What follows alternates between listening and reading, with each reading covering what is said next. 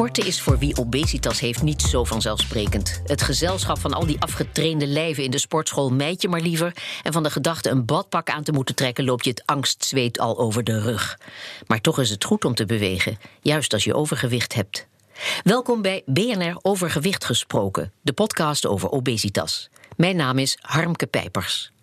Over bewegen en sport gaat het dus in deze aflevering met Raymonde van der Bas, directeur van Obese Centrum Nederland, en Barbara van Vliet. Zij is werkzaam in de zorg en ze viel tientallen kilo's af door veel te gaan wandelen. Barbara, 2 jaar geleden zette je de knop om, zoals het heet. Waarom dacht je, en nu ga ik wandelen? Wat was het moment en de aanleiding? Het moment dat ik te horen kreeg dat ik in het voorstadium zat van diabetes. Dat het niet de vraag was, ga je het krijgen, maar wanneer gaat het gebeuren? Ja. Was voor mij een hele belangrijke. Ik zat op een gegeven moment in mijn leven heel laag. Nou, toen kon ik alleen nog maar omhoog. En dat is het moment geweest dat ik ben gaan wandelen. Ja. Eerst rondjes in Haarlem Centrum en die werden steeds uitgebreid. Ja. En uiteindelijk kwamen de wandeltochten van 20 en 30 kilometer op mijn pad. Tja, maar afgezien van, dat is natuurlijk heel belangrijk, die toekomst die jou somber werd afgeschilderd, had je ook fysiek hinder van je omvang? Ja, zeker. En ook nog steeds hoor. Ondanks dat er al heel veel veranderd is. Ik ben ervan overtuigd dat mijn lichaam nog lijdt onder het gewicht wat ik op dit moment heb. Ja. Dus dat is wel een. Maar wat had je er voor moeite mee in je werk bijvoorbeeld? Het snel buiten adem zijn. Ja. Destijds werkte ik nog als telefoniste. Dus daarin had ik niet zo heel veel moeite. Maar neem het stukje van het werk naar de tram lopen. Ja. En dan buiten adem zijn en niet met je collega's mee kunnen lopen. En dan helemaal niet kunnen praten tijdens een wandelingetje. Ja, daar word je wel op gewezen op een gegeven moment. Ja. Dat je toch minder kan dan een ander. Ja, maar je hebt ook in de zorg gewerkt. Ik werk nu waar in je de toch zorg. aardig wat kilometers maakt, hè? Klopt, ik werk momenteel in de zorg. Ja. Ik ben vanaf juni ben ik daar ingestroomd als zijinstromer. Opleiding gedeeltelijk werken. Dat had ik niet gekund 2 jaar geleden. Daar was deze weg voor nodig. Zeg, op dat gedenkwaardige moment in 2017 besloot je dus te gaan wandelen. Wat voor wandelingen ben je gaan maken? Hoe ging dat in het begin?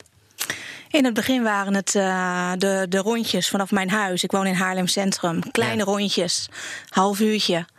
En weer naar huis. En die heb ik. En ondertussen een beetje onderweg ook nog even rust houden? Nee.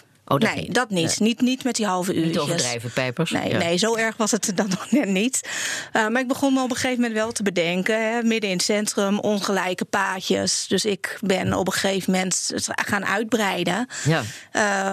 Tot mijn standaard wandelingetjes van in ieder geval 6 kilometer op een dag. Zo. En dan ging ik ergens zitten, dan wel met mijn schrijfschriftje om oldschool zeg maar te gaan schrijven. En dat zijn uiteindelijk ook de artikelen geworden die ik dan voor het platform Stoere Vrouwen Sporten heb geschreven. Wat fantastisch. Maar dat liep je te bedenken tijdens het wandelen ook? Tijdens het wandelen kun je heel veel dingen doen. En zeker bedenken hoe je in bepaalde dingen staat. Ja. Zeg maar, je actieradius werd dus steeds groter qua wandelen. Klopt, ja. Je werd sterker. Ik werd sterker en ik wil ook sterker worden. Ik wilde ook sterker worden. Maar ik begrijp, je liep nu, of je loopt Zandvoort, 30 kilometer. Daar was destijds nog helemaal geen sprake van, hè? Dat is een uitdaging geweest van een vriendin van mij. Ja. Die op een gegeven moment, ik ben in het voorjaar begonnen met lopen. Op een gegeven moment gingen we naar de herfst en toen merkte ik van, ik ben toch wel een echte mooi weerloper. Ja. Zij kwam met, ik gaf op een gegeven moment aan, in de lente wil ik een wandeling doen, een georganiseerde wandeltocht. Want dan blijf ik de winter tenminste doortrainen, blijf ik doorlopen. Dan heb ik een doel. Toen kwam zij met de 30 van Zandvoort aanzetten. En toen dacht ik, 30 is wel heel veel. Ja. Ja, ik kreeg van haar voor mijn verjaardag het inschrijfgeld. Dus ik denk, nou kan ik er niet meer onderuit. Nou moet ik wel zeggen dat 20, 25 kilometer, dat is een hele fijne afstand. 30 kilometer vond ik echt wel een uitdaging. Ik heb er destijds inzameling aangekoppeld. Dus dat was voor mij ook nog een extra motivatie van ik moet die 30, die moet ik gewoon. Wat voor inzameling? Ik heb geld ingezameld voor Early Birds. Dat is een organisatie die foto's maakt, fotoreportages maakt van prematuur geboren kindjes. En die kosteloos aanbiedt aan de ouders die daarmee te maken hebben. Ja. Nou, iets wat heel dicht bij mij lag. En waarvan ik denk, mooi ding om eraan vast te koppelen. En daardoor ook nog even jezelf die extra motivatie te geven. Die 30 die moeten gewoon gelopen worden. Ja. Maar wat heeft het je gebracht? Hoeveel kilo's ben je sindsdien kwijt? Sinds ik ben gaan lopen, ben ik in ieder geval 40 kilo is er afgebleven. Laat ik hem zo benoemen. En je bent nu, mag ik dat vragen? Ja, ik ben op dit moment ben ik 126 kilo. Oh ja, dus je was 166. Ik was precies, ja. Raymonde, jouw centrum helpt mensen om af te vallen. Sport is daarbij een belangrijk onderdeel. Zeker. Dat verhaal van Barbara, is dat herkenbaar voor jou? Ja, zeker. En ze ook enorm veel respect. En eigenlijk slaan we hier ook gelijk de spijker op de kop. De spijker op de kop. Barbara heeft iets gevonden wat bij haar past. En dat is nou precies waar het eigenlijk in heel Nederland misgaat. Heel veel mensen met obesitas die sluiten een fitnessabonnement af, gaan naar de sportschool toe met alle goede bedoelingen. Ja. En komen vervolgens vaak heel erg teleurgesteld thuis. Want iemand met obesitas heeft gewoon een andere aanpak nodig en een andere motivatie nodig dan een gewone gemiddelde sporter. Ja. Maar waar zit hem dat verschil in? Het verschil zit hem voornamelijk, je moet iets doen wat je leuk vindt. Ja. En die mensen weten eigenlijk vaak niet eens wat ze leuk vinden, omdat ze er gewoon überhaupt niet aan beginnen. En dat is eigenlijk het hele grote probleem. Zo hebben wij bijvoorbeeld mensen in ons centrum die zeggen van, ja, wat zou je leuk vinden? Ja, ik vind dansen wel leuk. Dan zeggen wij, dan gaan wij dansen. Ja. Of ik vind yoga leuk, of ik vind zwemmen leuk. Of het gaat er enorm om dat je iets doet wat bij je past. Ja, ik begreep dat het programma bij jullie duurt 12 weken. Hè? Sport is een belangrijk onderdeel. Ja. Hoe ziet dat programma eruit? Behalve die sport, wat doe je nog meer? Wij hebben zeg maar een soort straat gemaakt. Daarmee heb je je eigen beweegcoach. Je hebt je voedingscoach, als een diëtiste in dit geval. Als het nodig is, is er een psycholoog. En daar wordt een traject eigenlijk op maat gemaakt.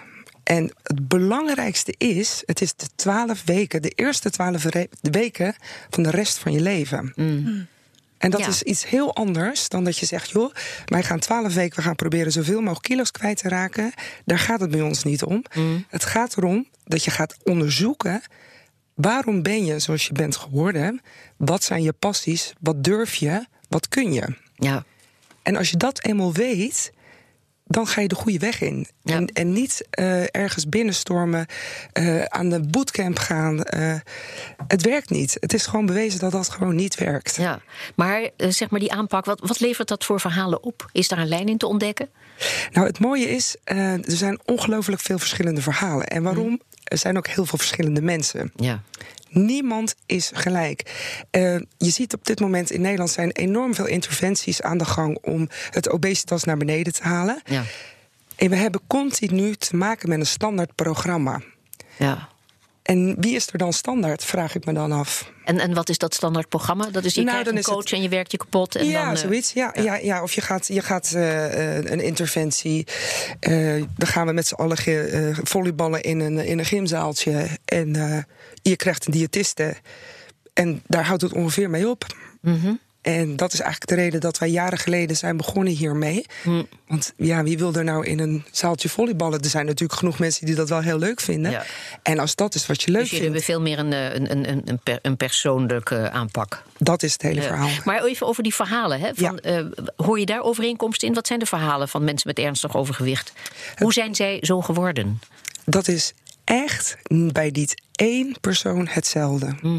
Dat kan liggen aan dingen die in je kindertijd gebeurd zijn. Het kan te maken hebben met de sociale omgeving waar je vandaan komt. Het kan te maken hebben hoe jij vroeger aan tafel eten kreeg. Dat je alles op moest eten. Ja. Ik heb echt nog nooit eenzelfde verhaal gehoord. Ja. Maar jij leert mensen dat obesitas een chronische ziekte is. Ja. En dat mensen ook na de training, als ze misschien wel flink zijn afgevallen, het is dat voor ze de rest levenslang van je leven hebben. Hè? Ja, klopt. Ja. Kijk, Het grote probleem is natuurlijk, heel raar vroeger. Zeg ik altijd, vroeger moest je bijvoorbeeld, als de telefoon ging, moest je naar de muur toe lopen waar de telefoon hing. Ja. Als je een televisiezender wilde verzetten, moest je opstaan om op een andere televisiezender te zetten. Wij zijn natuurlijk zo weinig gaan bewegen. Ja.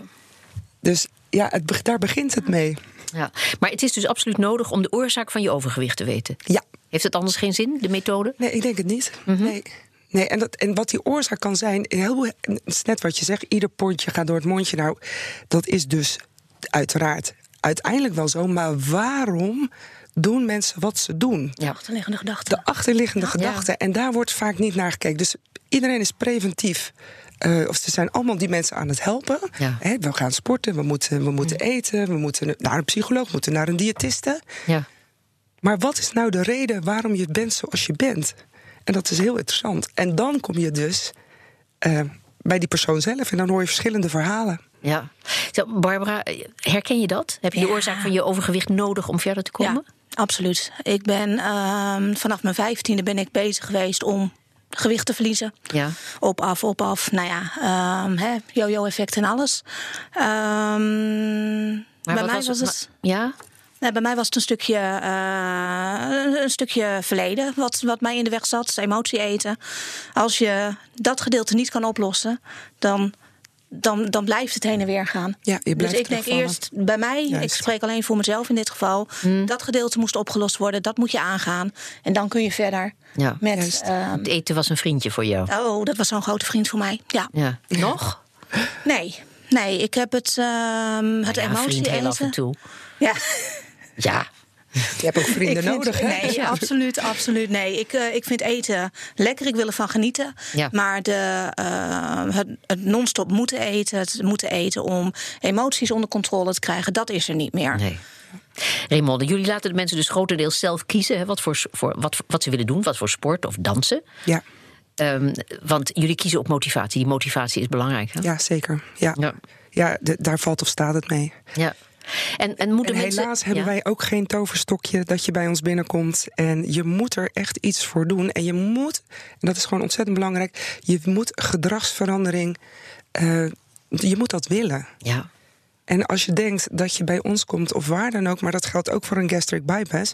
Als je denkt dat dat het ultieme is, dat is het niet. En dat je probleem opgelost wordt. Precies. Ja. Je moet het ook echt zelf doen. En net zoals wat Barbara doet, met dat enorm veel wandelen.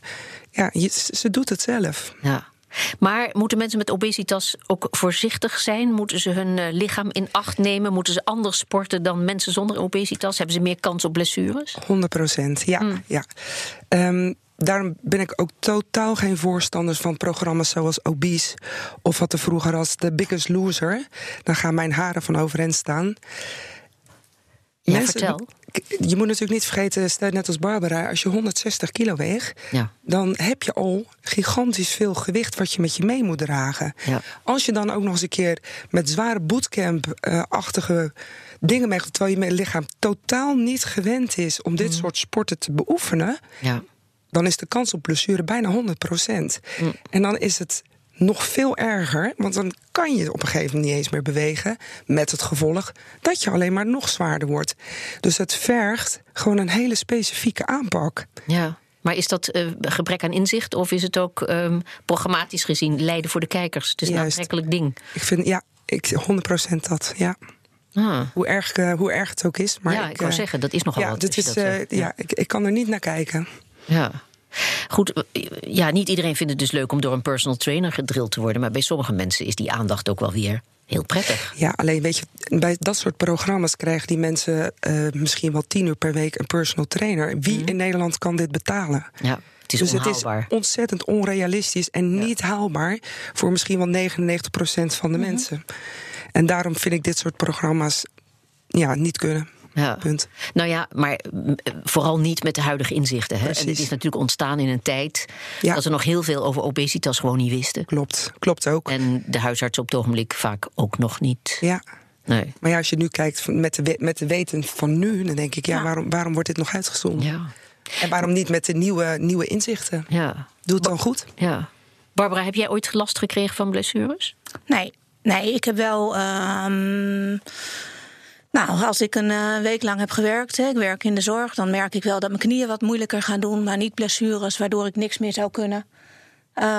Werk ik een hele lange week, dan weet ik ook dat het lopen iets minder gaat worden. Ja. Dus in de zorg loop je veel? Ik loop veel, absoluut, ja. En met wat voor patiënten werk jij? Ik werk met ouderen, in dit geval somatische ouderen, dus mensen met een lichamelijke beperking. Nou, dat is hard werken, ja. Het is hard werken. Hard werken ben ik echt niet vies van. Nee. Maar merk je ook dat dat invloed heeft? Val je af door je werk? Nee, nog niet. Okay. Ik denk ook dat dat te maken heeft met het stukje. Ik heb heel erg de focus op mijn werk gelegd. Daardoor iets minder gaan lopen. Die balans die moet terugkomen. Recentelijk ben ik weer eens naar de dokter geweest. En toen bleek dus inderdaad dat ik weer was aangekomen. Dus toen vroeg ze ook aan mij echt heel erg zo van... ja, je bent emotieeter geweest. Wat doet dit met jou dat je nu ziet dat je bent aangekomen? Ja. En toen had ik mijn schouders op en toen zei ik... nou, dit is weer een mooi beginpunt. Dit is weer een start voor de rest wat mijn leven mag bieden. Ja, dus je greep niet naar wat greep je trouwens? Ik ben gek op chipjes geweest. Oh ja. En patatjes vind ik ook heel erg lekker. Voornamelijk de hartige dingen. Ja. Niet in huis halen is een hele goeie. En als ik het wel in huis haal voor anderen, dan gooi ik het weg wat er over is. Een soort van zelfbescherming. Maar dat werkt voor mij. Heel goed. Ja. Raymonde, ik zei het al in de intro, hè, maar jij ziet ook dat mensen met zwaar overgewicht niet naar een gewone sportschool willen of het zwembad induiken. Hè? Ja, klopt. En degene die het wel durven, dat is vaak maar voor hele korte duur. En ik vind dat ook een enorm gemiste kans voor Fitness Nederland. Ja. Er zijn natuurlijk zo ongelooflijk veel sportcentra's dat ze hier geen aandacht aan besteden. Als jij obese bent en je ziet een leuke Zumba-les, dan sta je daar niet in. Je gaat daar niet tussen staan. Nee. Uitzonderingen daar gelaten, waar ik enorm veel respect voor heb. Maar ze doen het niet. En het zou mooi zijn als sportcentrum nou eens het eigenlijk omdraaien. Dus mensen die obese zijn in een groep zetten en een instructeur daarop gaan zetten. Ja. Zodat ze er in ieder geval kennis mee kunnen maken. Dat is ook wat wij doen. Je kijkt een beetje bedenkelijk? Nee. Ze noemde Zumba. En toen ik mezelf aan het klaarmaken was om hier naartoe te komen, toen dacht ik, ja, wat had ik ooit willen doen? Zumba leek mij dus echt heel erg leuk. Maar met mijn 165 kilo. Weten de luisteraars dat? Vertel even, wat is Zumba? Dansen, bewegen op muziek. Ja, een beetje letten, hè? Ja, letten is het. Hè? Dansen, super. Maar ga ik daar met mijn morbide obese lichaam tussen inderdaad de afgetrainde lichamen staan? Nee, dat gaat niet gebeuren. Nee. En dat had je wel gedaan als er een speciale groep was? Dan was die drempel echt een stuk lager geweest. Zeker wel, ja. Ja, daar moet toch een markt voor zijn. Daar geloof ik helaas in. Bijna.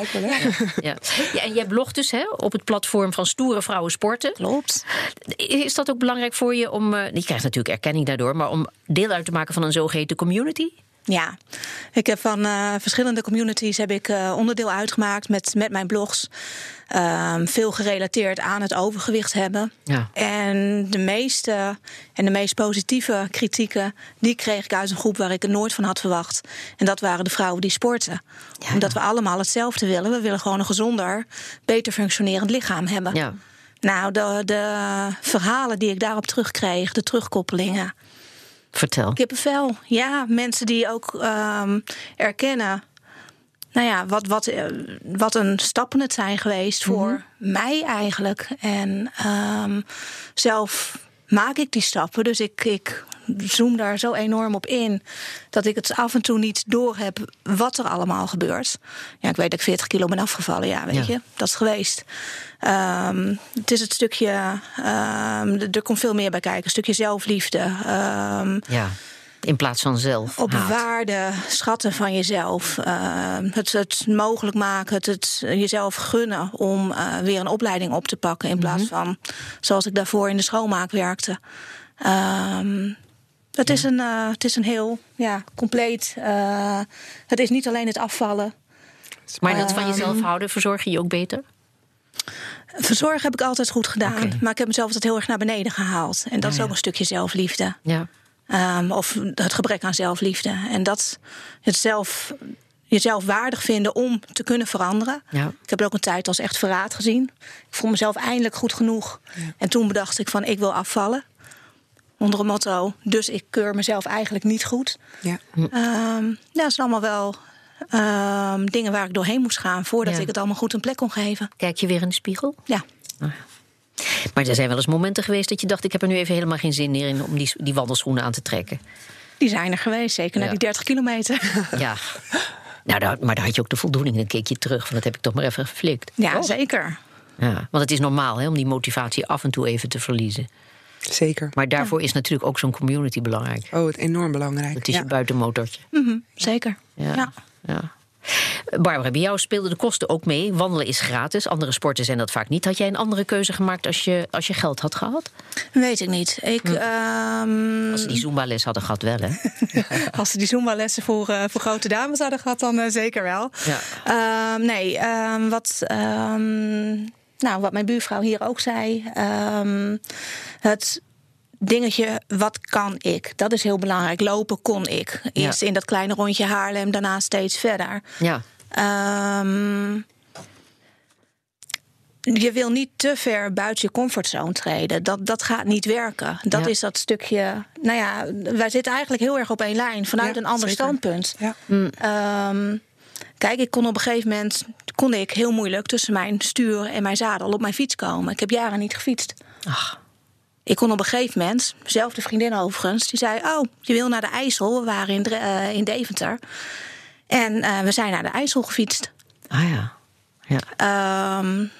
Vorig jaar was ik voor het eerst met mijn vriend... was ik een paar dagen weg. Ja. En we lopen door Brussel heen. Hij zegt, dat valt me heel erg mee... hoe jij op tempo mee kan blijven lopen. Ja. Ja. Maar ik vroeg jou aan het begin ook, wat had je ervoor hinder van? Maar er zijn dus dat soort details, zoals het moeizaam op de fiets stappen. Wat ondervond je nog meer? Het is vooral voor mij een kwestie van durf geweest.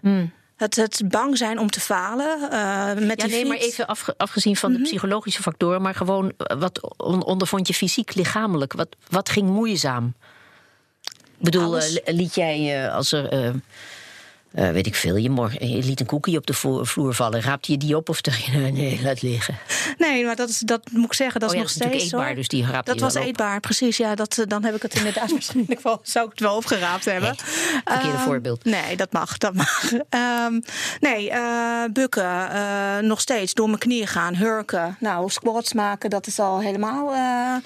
voor buikspieroefeningen om dan omhoog te komen. Precies. Dat soort dingen. En van tafel, uit zithouding overeind komen. Ja, ligt er even aan hoe hoog de stoel of de bank is. Maar ik heb de hele tijd inderdaad op mijn stoel aan de tafel laten staan... en dan met gewicht op mijn armen op de tafel om op te staan. En op een gegeven moment heb ik gedacht, nee, dit moet ik anders doen. Dus toen draaide ik mijn stoel en moest ik mijn beenspieren gebruiken om omhoog te komen. Ach. Ja, dat zijn allemaal van die dingen. En die beentjes konden dat aan toen? Die konden dat aan. Maar dat is inderdaad ook weer dat stukje angst wat er zit. Lukt het wel? Kan mijn lichaam dit aan? Ja, het is ingrijpend. Ja. Raymonde, jullie programma kost geld, hè? Het hele traject bestaat uit 12 weken. Dat is inderdaad de eerste 12 weken. Ja, het kost €149 per 4 weken, heb ik dat goed? Klopt. Ja. Wie betaalt dat? Dat wordt gedeeltelijk door de aantal zorgverzekeraars uit de aanvullende verzekering betaald. Maar de meeste betalen het zelf. Oh ja. Weet je uit je hoofd welke verzekeraars dat vergoeden? Ik weet dat VGZ een goede verzekeraar is in dit soort dingen. Ja. Maar het is wel ik vind het wel een discussie. Want stel je voor dat dit helemaal vergoed zou worden vanuit bijvoorbeeld de basisverzekering. Ja. Dan zijn wij ook een beetje bang dat er mensen zeggen van nou, weet je, het wordt toch vergoed. Ja. Laat ik het maar proberen. En dan met een verkeerde motivatie hierin gaan stappen. Dat zit er ook in, ja. Dat is een beetje de keerzijde. Aan de ene kant natuurlijk kost het geld. Ja. Maar aan de andere kant, wij zitten daar ook wel een beetje dubbel in. Ja. Want we merken ook bijvoorbeeld als het vanuit de aanvullende verzekering het vergoed wordt, dat mensen ook minder motivatie hebben. Ja. Nou ja, en daar valt of staat het natuurlijk wel mee. Ja, dus die financiële prikkel is belangrijk. Ja. Aan de andere kant, als mensen echt goed gemotiveerd zijn, daar zou je natuurlijk ook regels voor kunnen opstellen. Dan is het een investering die de moeite loont. Want dat levert veel aan gezondheidswinst op. Ja, zeker. En dat vind ik ook nog steeds heel jammer van de zorgverzekeraars. Ik bedoel, een gastric bypass die wordt vergoed. En als je dus echt dit soort trajecten gaat doen, dan wordt het door de meeste verzekeraars niet vergoed. En dat vind ik toch ook wel weer heel apart. Terwijl dit natuurlijk naar verhouding veel en veel minder kost. Ja. En je niet alleen natuurlijk vanuit voeding, beweging, sport en de psychologische kant ervan gaat behandelen. En bij een gastric bypass is het natuurlijk echt een medisch ingrijpen. Je wordt niet aan je hersens geopereerd, zou ik maar zeggen. Nee, maar je wordt er wel op voorbereid ook dat het een levenslange klopt. Ja, maar dat verschilt ook wel weer enorm per instantie, hoor. Ja, net dat zoals wil ik wel aannemen. Het NOK dit heeft inderdaad een mooi traject van 5 jaar. Ja. Maar er zijn ook natuurlijk genoeg instanties. Ga maar naar België. Gezondheid. Ga maar naar België, dan kan je een gastric bypass doen en dan zoek het maar uit. Ja, helaas gebeurt dat dus ook. Ja. Zeg maar, je kunt door preventief ingrijpen toch veel erger leed voorkomen. Hè? VGZ die begrijpt dat dus. En wellicht zijn er meer. En zo begreep ik bij jou, Barbara, dat door dat wandelen het risico op suikerziekte behoorlijk is afgenomen. Ja, ik ben... Vorig jaar ben ik op een gegeven moment weer naar de huisarts gegaan. Die heeft toen ook gezien dat ik afgevallen was. Ja. Onder de motto, laten we je suiker ook even gaan prikken. En toen dacht ik van, die vind ik wel heel erg spannend. Dus ik zat daar echt met zwetende handjes van, wat krijg ik nu te horen? Is dit mijn vonnis dat ik toch inderdaad diabetes heb? En toen was mijn waarde een 5,4. En toen dacht ik van, jeetje. Het is hartstikke netjes. Dat is... Het is gewoon gebetteld. En natuurlijk, je hebt een leven lang mee te maken. Maar voor op dat moment was het een hele vooruitgang. Ja. Hey, en die huisarts vroeg je nog hoe heb je dat voor elkaar gekregen? Ja, en toen heb ik gezegd, ik heb het emotieeten onder controle gekregen. En dat is iets waar een huisarts niet altijd in mee wil. Nee, klopt. En toen kreeg ik alleen maar... Vertel, deze ook niet? Nee, emotie eten, dat wordt elk pondje door het mondje. Hè, zoals je intro eigenlijk al aangeeft. Dat was eigenlijk een beetje zoals het tegenaan gekeken werd. Ja, en wordt in veel gevallen. En nog zal worden, inderdaad. Ja. Laatst had ik een vervangster van mijn huisarts. En die begon opeens over het stukje verraad. Ik heb het daar met jou al over. Mijn buurvrouw heb ik het daar al over gehad. Door bepaalde omstandigheden. Op een gegeven moment ben ik mezelf meer waard gaan vinden. En toen bedacht ik van er moet toch echt wat van dit lichaam af. Dus het idee dat ik voldoende waard was. En dan toch denken van ik moet veranderen. Dat is best wel een ding in mijn hoofd geweest. Maar wat bedoelde ze nou met verraad? Het jezelf niet goed genoeg vinden. En daarmee kunnen dealen. Dus zeggen, ik wil beter voor mezelf. Ik ben niet gezond genoeg. Ja. En ik denk op het moment dat je zegt, ik ben niet gezond genoeg... dat betekent niet dat je als mens niet goed genoeg bent. Maar dat betekent echt, mijn lichaam verdient beter... dan de last die hij nu met zich meedraagt. Ja. Maar heb je die huisarts een beetje bijgespijkerd? Ik denk het wel. Ja. Ja, het is hard nodig. Nou, dat is zeker hard nodig, ja. Ja, dat kun je beamen. Ja, absoluut. Ik vind dat er bij de huisartsen nog heel veel onwetendheid is. Ja, ze krijgen maar een uurtje college in hun hele opleiding over voeding. Hè? Ja, en de studenten nemen dat niet meer. Dus die zijn, er zijn velen in actie om met het inzicht dat dat anders moet. Dus, maar ja. Ja, eerder hadden we het in overgewicht gesproken, alles over operaties. Is jullie aanpak of misschien wel de manier om operaties die heel veel geld kosten, om die te voorkomen? Dat hangt inderdaad gewoon weer van de persoon af. Ook bij ons komen mensen die het uiteindelijk echt niet gaan redden. En die verwijzen wij dan weer door naar het Nederlandse Obesitaskliniek. Maar andersom zijn er mensen die dus niet geopereerd kunnen worden door welke oorzaak dan ook. En die komen dan eigenlijk weer bij ons. Ik kan het van tevoren niet inschatten. We hebben mensen gehad van 100, net als Barbara, van 160 kilo... dat wij dachten, ik weet het niet.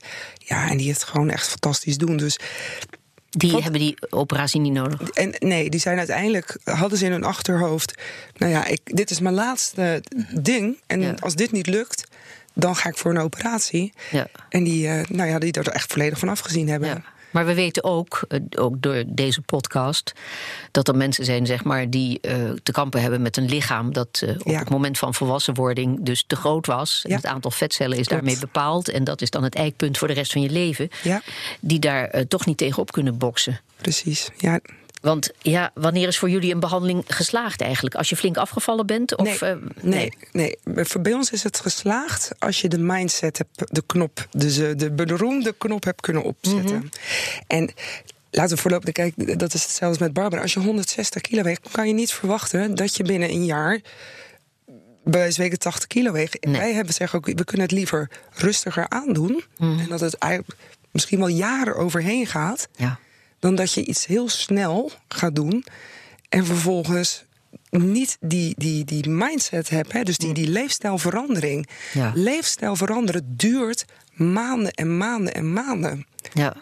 Maar zo'n operatie kan ook een etappe zijn in het hele traject, hè? Zeker. Ja. Je ziet gelukkig heel veel goede resultaten bij gastric biceps of bij gastric sleeves. Ja. Helaas zien we ook bij ons mensen komen die een gastric bypass hebben gehad en die toch weer bij ons terechtkomen. Ja.